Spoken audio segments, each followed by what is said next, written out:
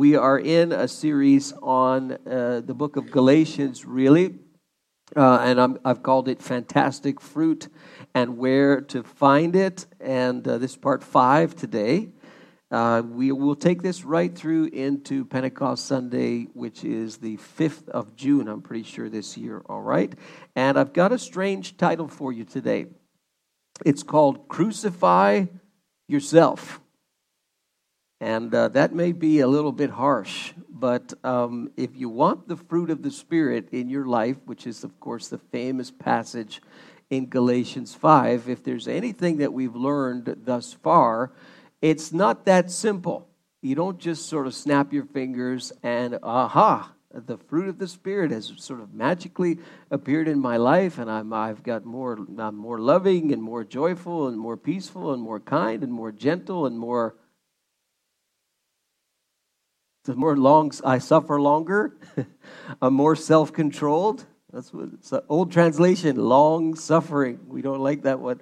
Long suffering. I'm more, all of those things. And also, just the way the list is written, it's not a complete list, right? The acts of the sinful nature, you see things like this is written there, and in the fruit of the Holy Spirit, against these things, these kinds of things, there is no law. So it's not meant to be a complete little box thing, and you got your 9, fruit of the Spirit, and you work on your 9 thing. It's all supposed to happen naturally, but there's a whole bunch of things that take place before then. So we're going to talk about a subject that may not be that, palpable when you think about it, crucify yourself, but you'll get the gist by the end. Just from last week's message, talking about beginning with the Spirit, you have to know if you're going to be led by the Spirit, if you're going to walk in step with the Spirit, if you're going to be in sync, so to speak, with the Spirit, well, you have to know who He is, or what He is for that matter. You've got to know something about the Holy Spirit. Paul seems to presume that these people in Galatia knew what he was talking about when he says, be led by the Spirit. He probably preached some basics to them, which we can pull up from places like the book of Romans, or even things that Jesus said. And from that, just a continuation, your understanding of the Holy Spirit and your relationship with God, you are not going to get any closer to God on this planet in this time that you live in. Before you leave this world and go and meet the Lord, you are not going to get any closer to God than through the person of the Holy Spirit. So you better cultivate a sensitivity to Him and an understanding as to who He is, because He is the closest that you can get to God right now. And we often don't realize that. What did Jesus say? He said, I'm leaving, but I will send Him, the Comforter, the one who is just like me, who will be with you and who will be in you. So I'm leaving. You say, well, but when you become a Christian, doesn't Jesus live in you? Yes, but how? By the person of the Holy Spirit. Doesn't the Father live in you? Yes. How? By the person of the Holy Spirit. The Apostle Paul said, while I'm away from the Lord, I'm in the body. I would rather be away from the body and with the Lord, but I'm here, which means I'm away from the Lord. What do you mean He's away from the Lord? Doesn't the Lord live in him? Well, yes, through the person of the Holy Spirit. But is He in the direct, literal presence of God? No. He wants to, but He's not there yet. Do you see the difference? So while we're here, boy, you better learn about the Holy Spirit, who He is, what He does in your life, because He's the closest that you can get to God right now. Whether you're Pentecostal, Baptist, Presbyterian, Salvation Army, Anglican, or you don't even know what you are, by the person of the Holy Spirit, that's the closest that you can get to God. All right? Now, we're going to have a little bit of fun today on the long weekend, and so hopefully you have a Bible either handy or you've got it on your phone, but I want you to zip over to Galatians 5 before we get into what this means, this whole thing of crucify yourself, I want you to zip over there. And this is the famous, passage with the fruit of the Spirit in it. But I want you to discover something before we look at that passage, and we'll spend some more time in it next week. But I want to talk to you about imperatives. Okay, so you've got to get a Bible for this to work and open it up to Galatians chapter 5. Those of you who are in the room, those of you who are on Facebook or YouTube, you do the same, and you turn to Galatians chapter 5. Now, when we look at the scripture, we talk about this word imperatives. All right, an imperative is something that you're supposed to do or something that you should be doing. Okay, we call this an imperative when we're looking at the Bible. And there's many, many imperatives in the Bible. Give me a couple of imperatives that you know. Say it a little louder, it's okay. Thou shalt not kill. That's pretty imperative, right? That's from Exodus 20, the 10 Commandments. Give me some more. Love your neighbor as yourself. Good, that's an imperative, right? You're told to do something. And it's not a suggestion, it's an imperative. Give me some more.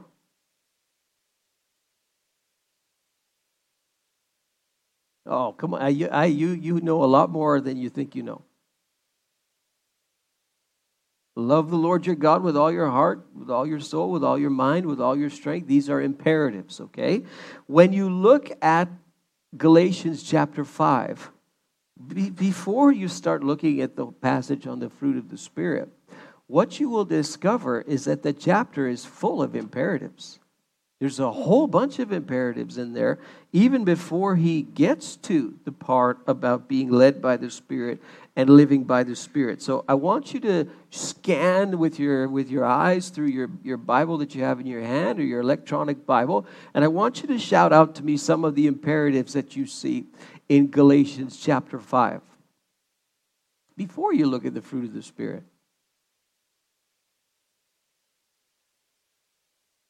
Yes.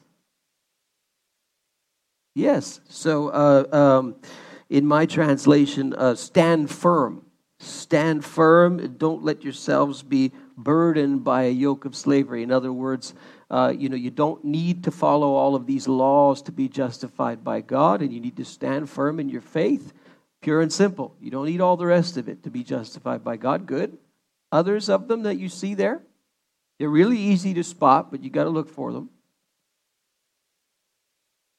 Yes, love your neighbor as yourself, just as you had mentioned, right? And this is themed throughout the whole Old Testament. You see this. Paul brings this up, Galatians 5. What else? Walk in the Spirit. Good, that's an imperative. An indicative, by the way, is something that God has done. So God has done something, that's an indicative, but you now have to do something that's an imperative. Okay? There's some more. If you can find them. I like to see your noses down in your Bibles. There's some more. Keep going. I'm not going to make it that easy for you just yet. Live by the Spirit. Good. Yeah. Any more that you see? Go ahead. Yeah, I like that one. Don't use your freedom to satisfy the sinful nature. All imperatives, right? I'll put some on the screen for you. So stand firm then.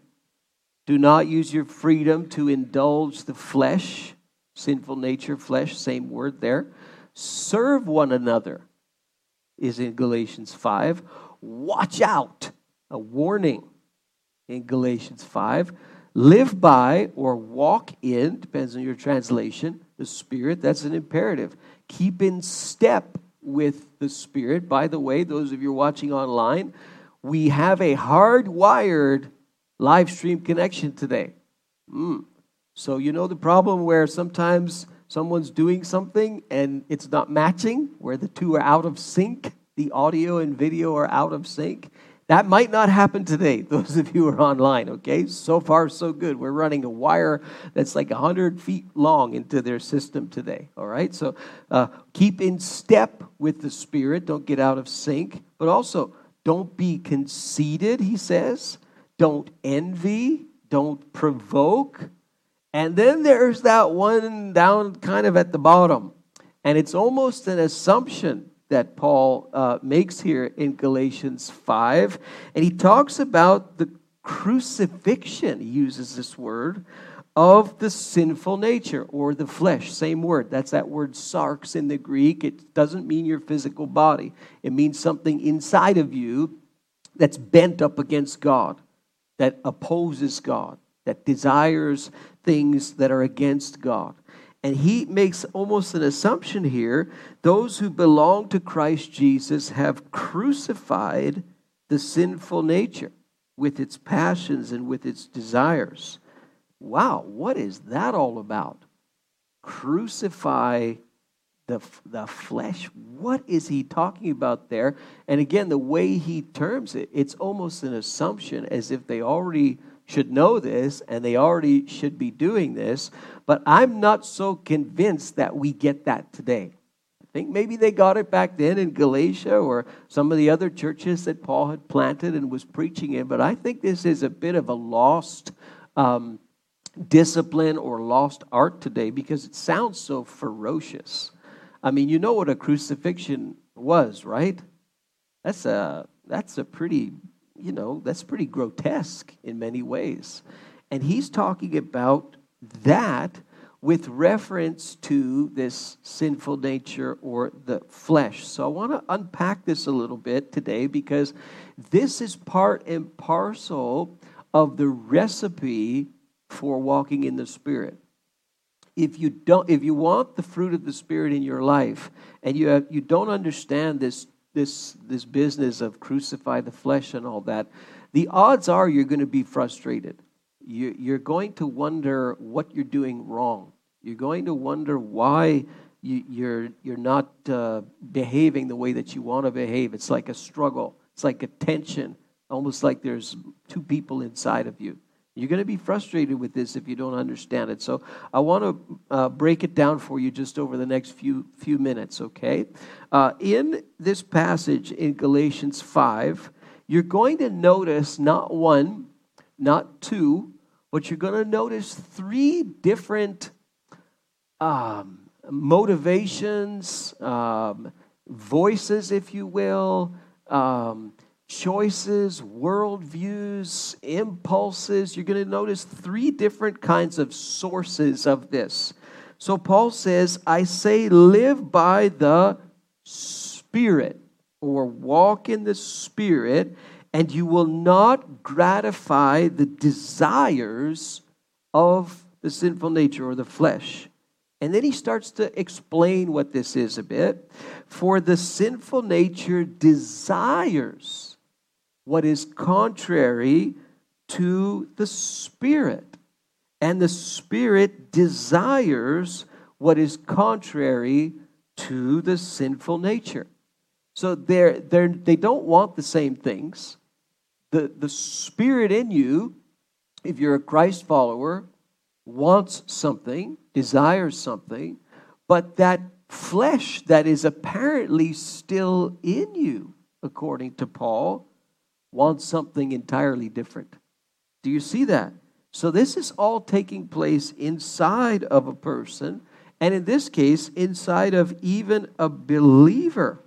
They're in conflict with one another, he says, so that you do not do what you want. It's like there's three competing parts almost inside of you.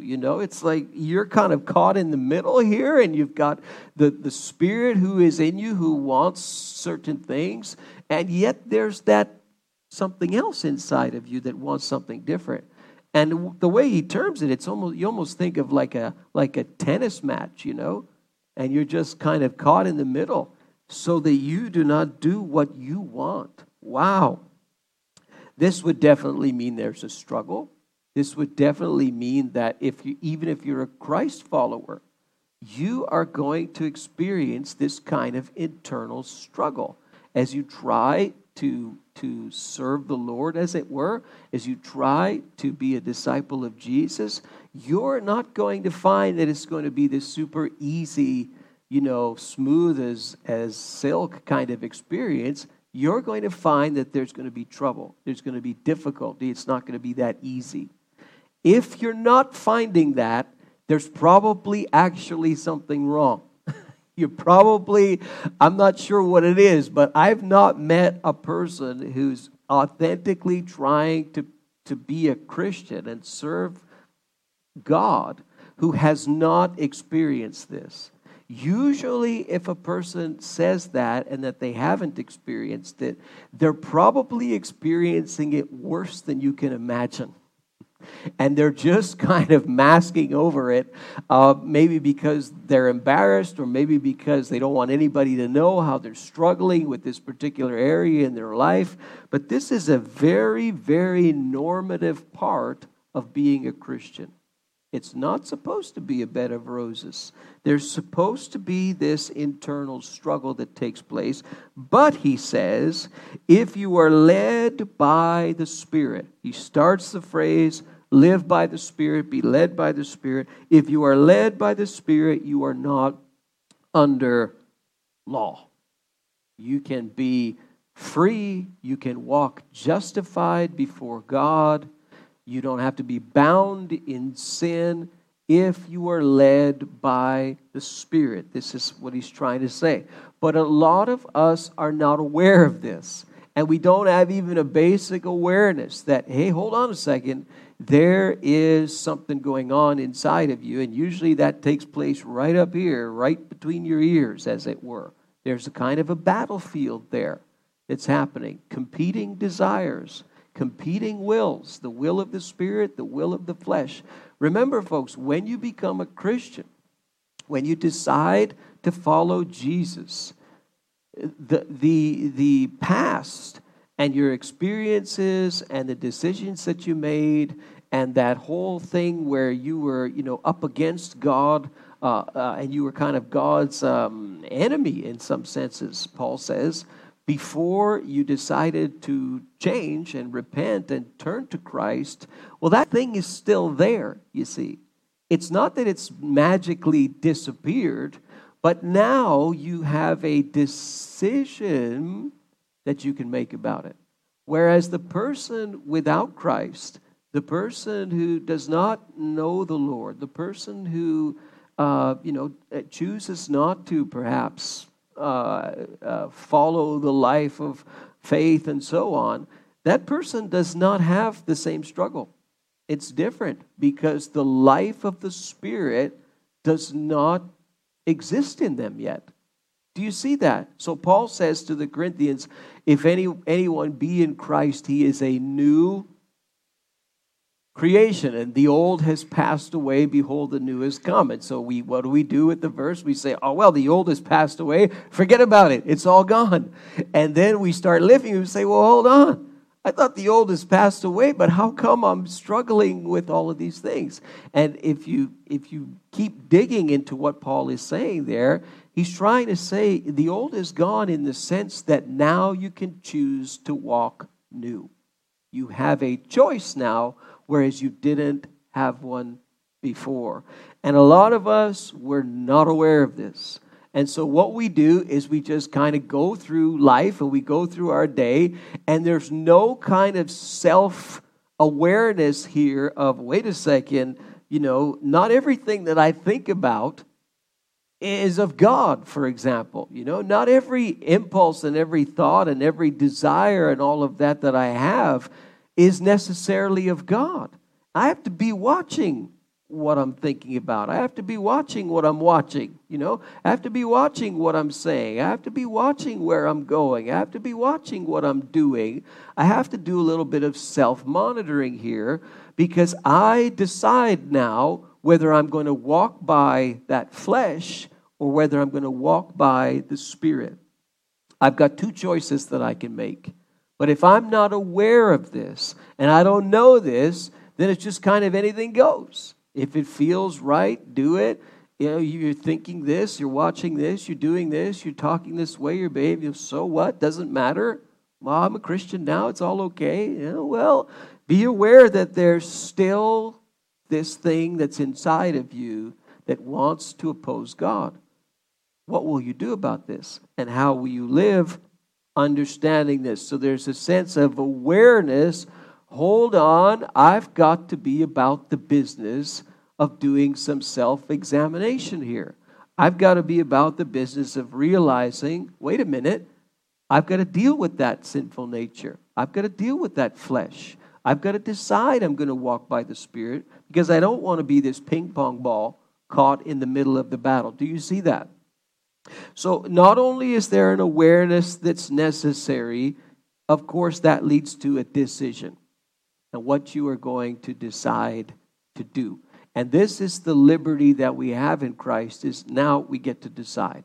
The person without Christ doesn't.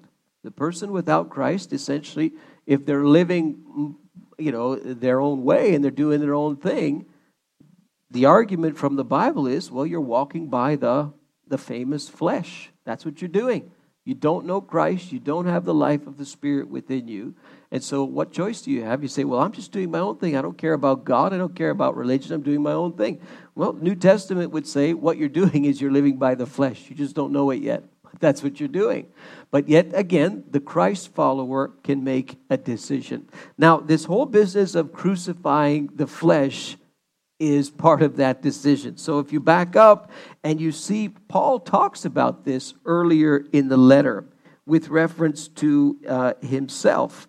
He says, for through the law, I died to the law so that I might live for God. And Galatians 2, chapter 2, verse 19. What he's saying there is that all that law and all the law of Moses and the hundreds and hundreds of laws that we see, the first 5 books of the Bible, he said all of that brought me to a place of death because I realized that I couldn't keep it. All of that brought me to this place where I died to the law. Why? So that I might live for God. By dying, I live. Wow, that's almost like a contradiction. It sounds like something Jesus said, right? Jesus said, if you love your life, you will lose it. He talked about living by dying. And when you die to yourself, you live, almost like a contradiction. I have been crucified, he says, with Christ. And I no longer live, but Christ lives in me. Wow, that's a real statement of submission. The life I live in the body, I live by faith in the Son of God who loved me and gave himself for me. I do not set aside the grace of God, for if righteousness could be gained through the law, then Christ died for nothing. So for him, this is part of who he is this sense of, I am crucified with Christ. There's a death that has taken place in me that I might live. He's not talking about kind of self-mutilation or something like that, the way some religious groups interpret it. A person literally has to hurt themselves, or I've even seen some who they go through a kind of a mock crucifixion process as if it's a sort of a discipline, spiritual discipline. No, he's not talking about that. This is not physical. This is something that takes place internally. It's a matter of the heart and the soul and about submission. He says the same thing to the Romans. And as we mentioned last week, you want to read Romans and Galatians together. They talk about the same thing, but from different angles. And what does he say to the church there? If we have been united with him like this in his death. Wow, so you're united with Christ in his crucifixion? Apparently, we are, according to Paul. We will certainly also be united with him in his resurrection. For we know that our old self was crucified with him, so that the body of sin might be done away with, so that we would no longer be slaves to sin, because anyone who has died has been freed from sin. Wow, very strong terms here, talking about death and this whole thing again of dying with Christ, identifying with Christ and with his death. There's something in you that dies when you decide to follow him. Now, that's all well and good, but Jesus actually takes this to a completely different place when he's talking about the same thing. And he does this in several places. This is well before Paul is writing, but it's the same line of thinking. But look how Jesus says it. And this is radical, extremely radical what he is saying. This is from Luke chapter 9. And he tells them, the Son of Man must suffer many things and be rejected by the elders and the chief priests and the teachers of the law. And he must be killed and on the third day raised to life. Again, he's talking about his own death, his own resurrection. And then he says right away afterward, if anyone would come after me. Anyone would mean anyone. So Jew, Gentile, doesn't matter. Just like Paul says in Galatians, doesn't matter. If anyone would come after me, what does the person have to do? He must deny himself. Wow, deny himself and do what?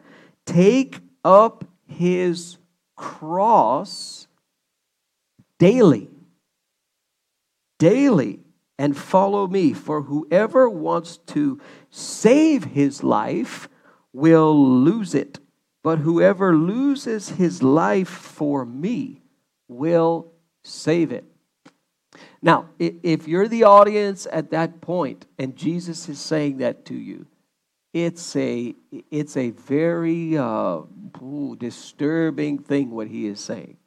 Because they knew what crosses were. I mean, here he is talking about his own death and resurrection. Doesn't specifically mention that it's going to be a cross. But in the next passage, seems to imply this because you've got to take up your cross daily. Daily. I mean, the people saw when these victims would be paraded through the streets with their crosses, and then they would go to be executed. This was what was done. This was the death penalty at that time in that place. And people knew when you're carrying a cross, that's it. It's over. Nobody comes back from that. This person has a cross, there's going to be an execution, and that's it. Their life is over. It's finished. It's death. And Jesus says, you take up that cross every day. You make that decision to deny yourself and die to yourself every day. And you identify with me every day and follow me. You want to gain your life, you will lose it. You want to lose your life for me, you will find it.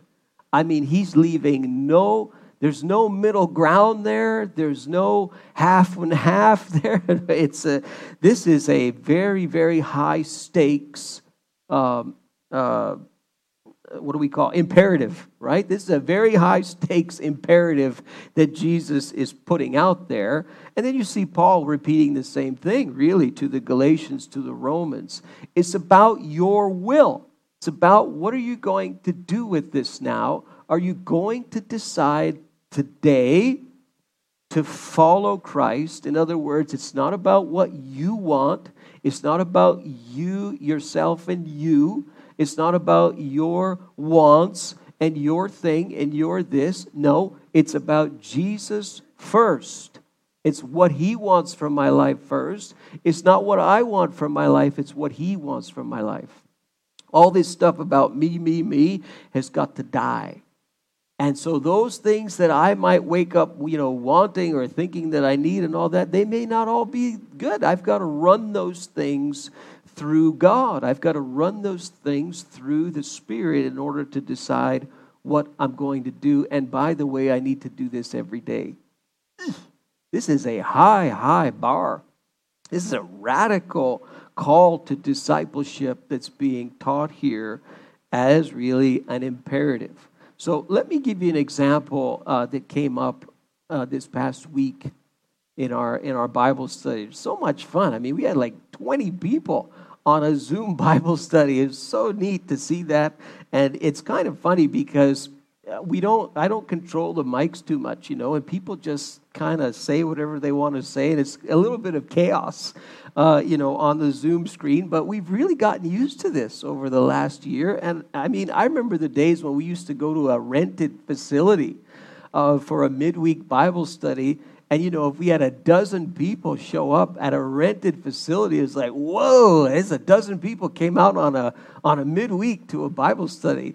And now it's like 20 people on a Zoom call. It's just really surprising. But anyway, we're talking about somebody in this Bible study. Those of you who are on it, do you know who the guy was?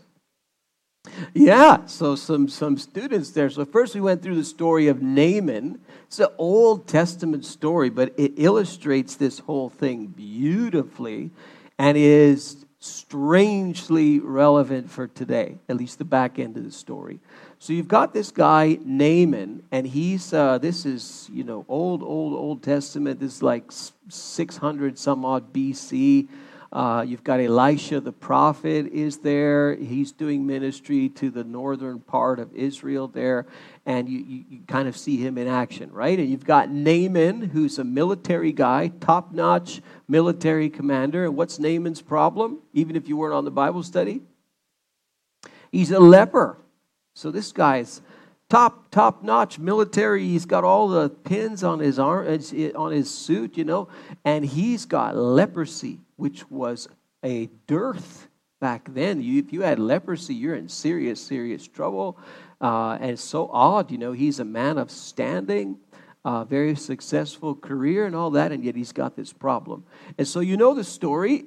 You can read it in 2 Kings chapter 5, 2 Kings chapter 6, and you see that he wants to, he hears about Elisha, and he wants to buy a healing from Elisha, essentially. And do you remember how much money he's going to pay for this? Yeah, he's got 150 talents of, is it talents? I forget if it ends up being pounds. Yeah, I think it's 150, you do the conversion, like 150 pounds of gold, 750 pounds of silver, like it's outrageous amounts of money.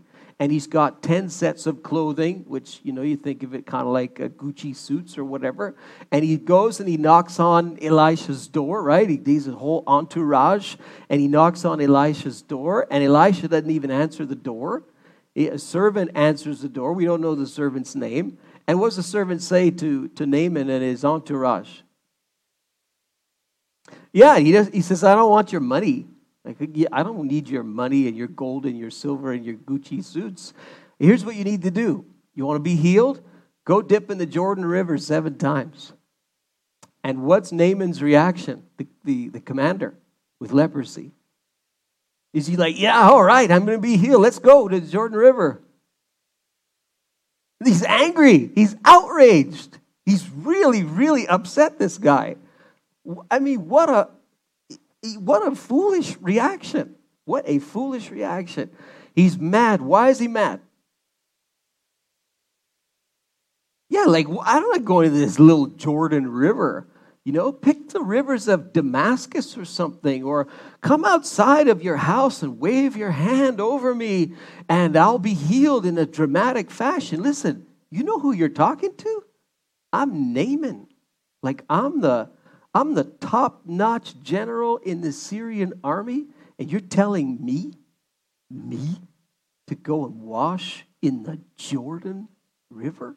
And he says he's in a rage about this. Wow, what a reaction, right? Great story about pride. Talk about the sinful nature and pride. Anyway, it's not even the best part of the story. So he... You know why, Pam? So eventually, some of his people tell him, "Listen, Naaman, you're blowing a gasket over this. If the prophet had told you to climb, Mount Everest or something and do something really difficult, wouldn't you have done it so that you could be healed? So he's just telling you to go and wash in the Jordan River. Why don't you just go in the Jordan River and just do what he says?"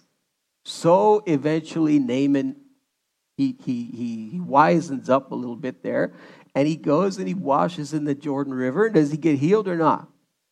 Yeah, he gets healed. The Bible says his skin's like that of a little boy. I mean, he's healed. And what happens to him after he's healed? Is he still the same angry, proud guy? No, he's different.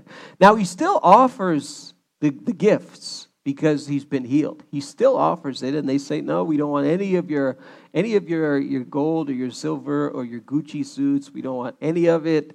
So, we're not taking any of that because you've been healed. But he's a little bit worried, Naaman. He's a little bit concerned because he knows that when he goes back to the boss back home, the boss is going to kneel at the pagan temple and worship the pagan god there in the temple of Rimmon. And he says, listen, when the boss, the king, leans down, he's going to lean on me, and I'm going to be kneeling down also, as if I'm worshiping this God. So please, Elisha, God needs to forgive me for this, because I don't want to worship any other God. There's no God in the world but Yahweh. I don't want to worship any other God. It's like he's had a whole change it's like he's had a conversion experience. So he's very worried about this kind of technicality that's going to happen. And Elisha says, it's all right, shalom in the Hebrew, you go in peace. But he also asks for something else, Naaman. Do you remember what it was? He says, give me a lot of dirt. He goes with gold and silver and suits and everything, and he comes back with dirt. And he wants the dirt so he can make an altar from Exodus 20. Make an altar of earth, God says in Exodus 20, and worship me. So he wants to worship God. Like he's got his life is turned around, and he heads back home. And meanwhile, and this is where we see the tail end, and you see this whole thing about a decision to make. This is Old Testament. And you see the same principles are there. And you see there's a servant of Elisha. What's his name? Gehazi. We don't know if he's the servant who answered the door when Naaman came knocking. We're not sure. But Gehazi, the scripture says he thinks to himself. He gets an idea. He says, man, this guy's leaving with all this gold and all this silver and all these suits. Like, can't he part with a little bit of it? Who's going to know? He gets this idea to himself, and then he even brings God into the picture. As surely as the Lord lives, he says, I'm going to go and find Naaman and ask him just for a little bit. Just like it. As surely as the Lord lives. Like, what are you doing bringing God into you're making a decision. What you're doing, Gehazi, is you are following your own thing. This is an illustration. You're walking after your flesh, sir. That's what you were doing. And then you're even justifying it by bringing God into your nonsense. And sometimes we do that today. We make decisions and there's nothing to do with God. And then we just bring God on top of it as if it makes it justifiable because now we've said God's name. And sometimes I think God is saying, keep me out of your mess. I didn't tell you to do that. You keep me out of it. You want to go and live that way and do that thing, that's on you. But don't bring me into your mess, please. Sometimes I think that he's saying that. And so he goes and he finds Naaman on the road. He's got a couple of people with him. Hey, Naaman. Naaman's like, what are you doing here? I just left. What's the problem? Is there a problem? Does Elisha want something? He doesn't know that there's a game afoot. He doesn't know that there's deception afoot. He's like a brand new spiritual baby. He doesn't know any of this. He trusts Elisha's servant. After all, he's in the company of the prophets. He's got spiritual authority. And what does he do? He lies to Naaman. He says, Naaman, there's a couple of prophets who come to visit Elisha, and we need to give them some stuff.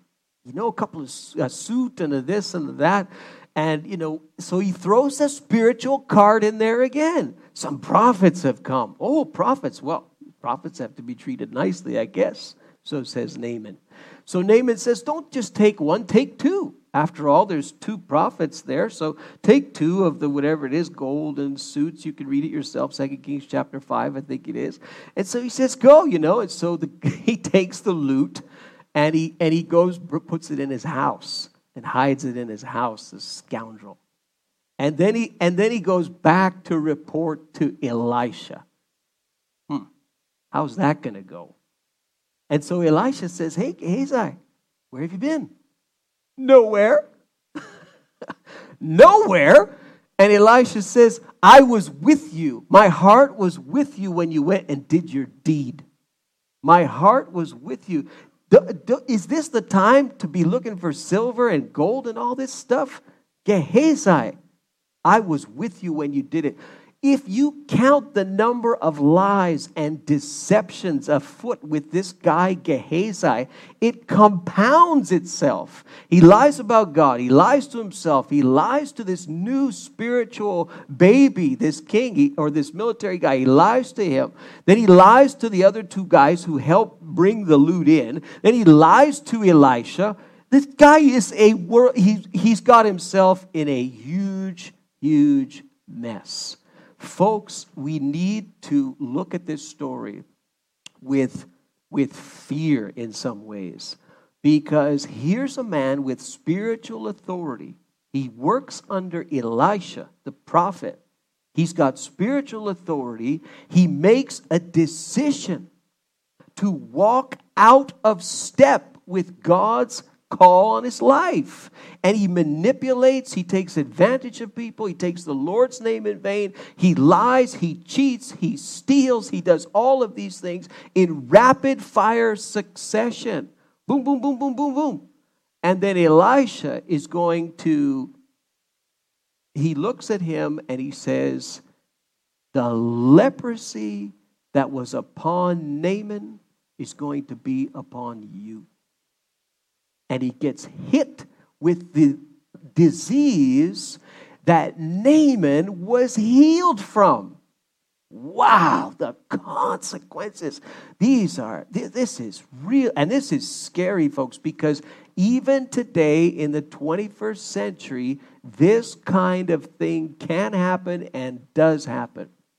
Even with people who are in spiritual leadership and spiritual authority can do these kinds of things and can even con themselves into thinking that God is somehow in the mix. And then eventually something happens. One lie leads to another, to another, to another. And then somebody smells it, somebody finds it, and the person gets caught. And the consequences are just devastating for them, devastating for their families, devastating for those who they've taught and led for years. And that's just it's in spiritual authority.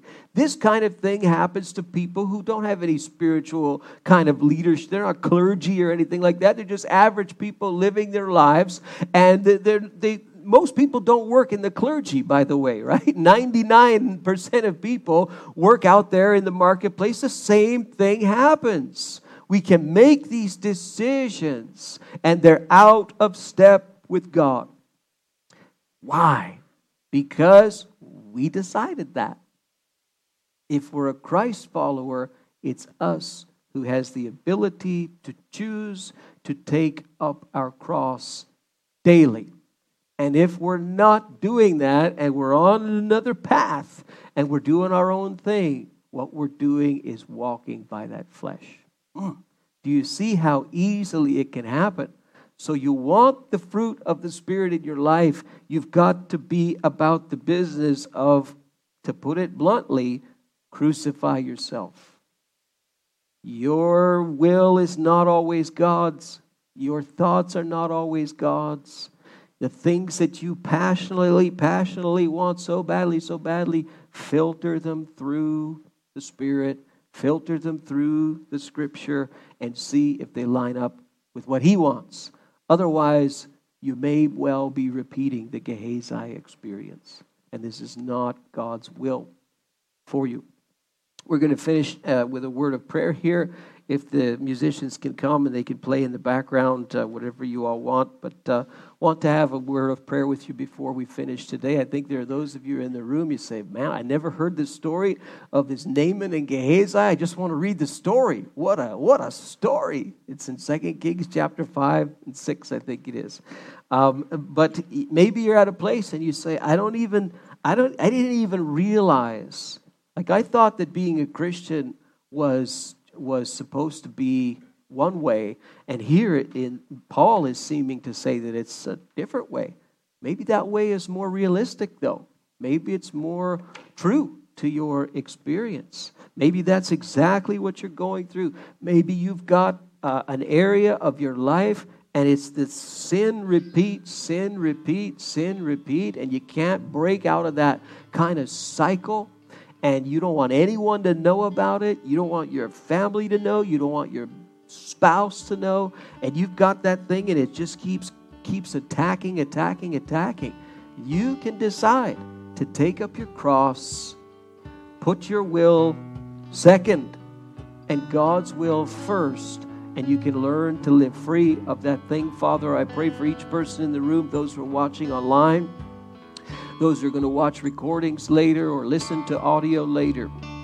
And Father, I pray that as we endeavor to serve you, Jesus, as we endeavor to be your students and your disciples, Lord, that we would heed that imperative, we would heed that call to that kind of radical following of you, where it's not what I want, Lord, it's not my will, as you even prayed in that garden, but the will of God, the will of the Father be done in my life. The will of the Spirit be done in my life. Lord, if we want that fruit in our lives, would you just help us, God? Would you help us to recognize and to examine ourselves and to monitor ourselves and to watch out for that sinful nature, that flesh, as it were. Like, Lord, we don't want to end up like some of these stories that we read in the Old Testament and the devastating consequences. But Lord, help us in those little things. It's those little choices in the day. It's those little decisions in the day that dictate where we're going to go. Help us, we pray. Counsel us, Spirit of God. Teach us, Spirit of God. Walk beside us, Spirit of God, and lead us, we pray. Amen. Amen. God bless you today. Thank you so much for joining in with us. Wedlin and Elaine will be out in the foyer. If you want to give something today, you're welcome to do so. Remember to pick up your kids in screen 11. Have a great day off on Monday if you get it, and God bless you, everyone.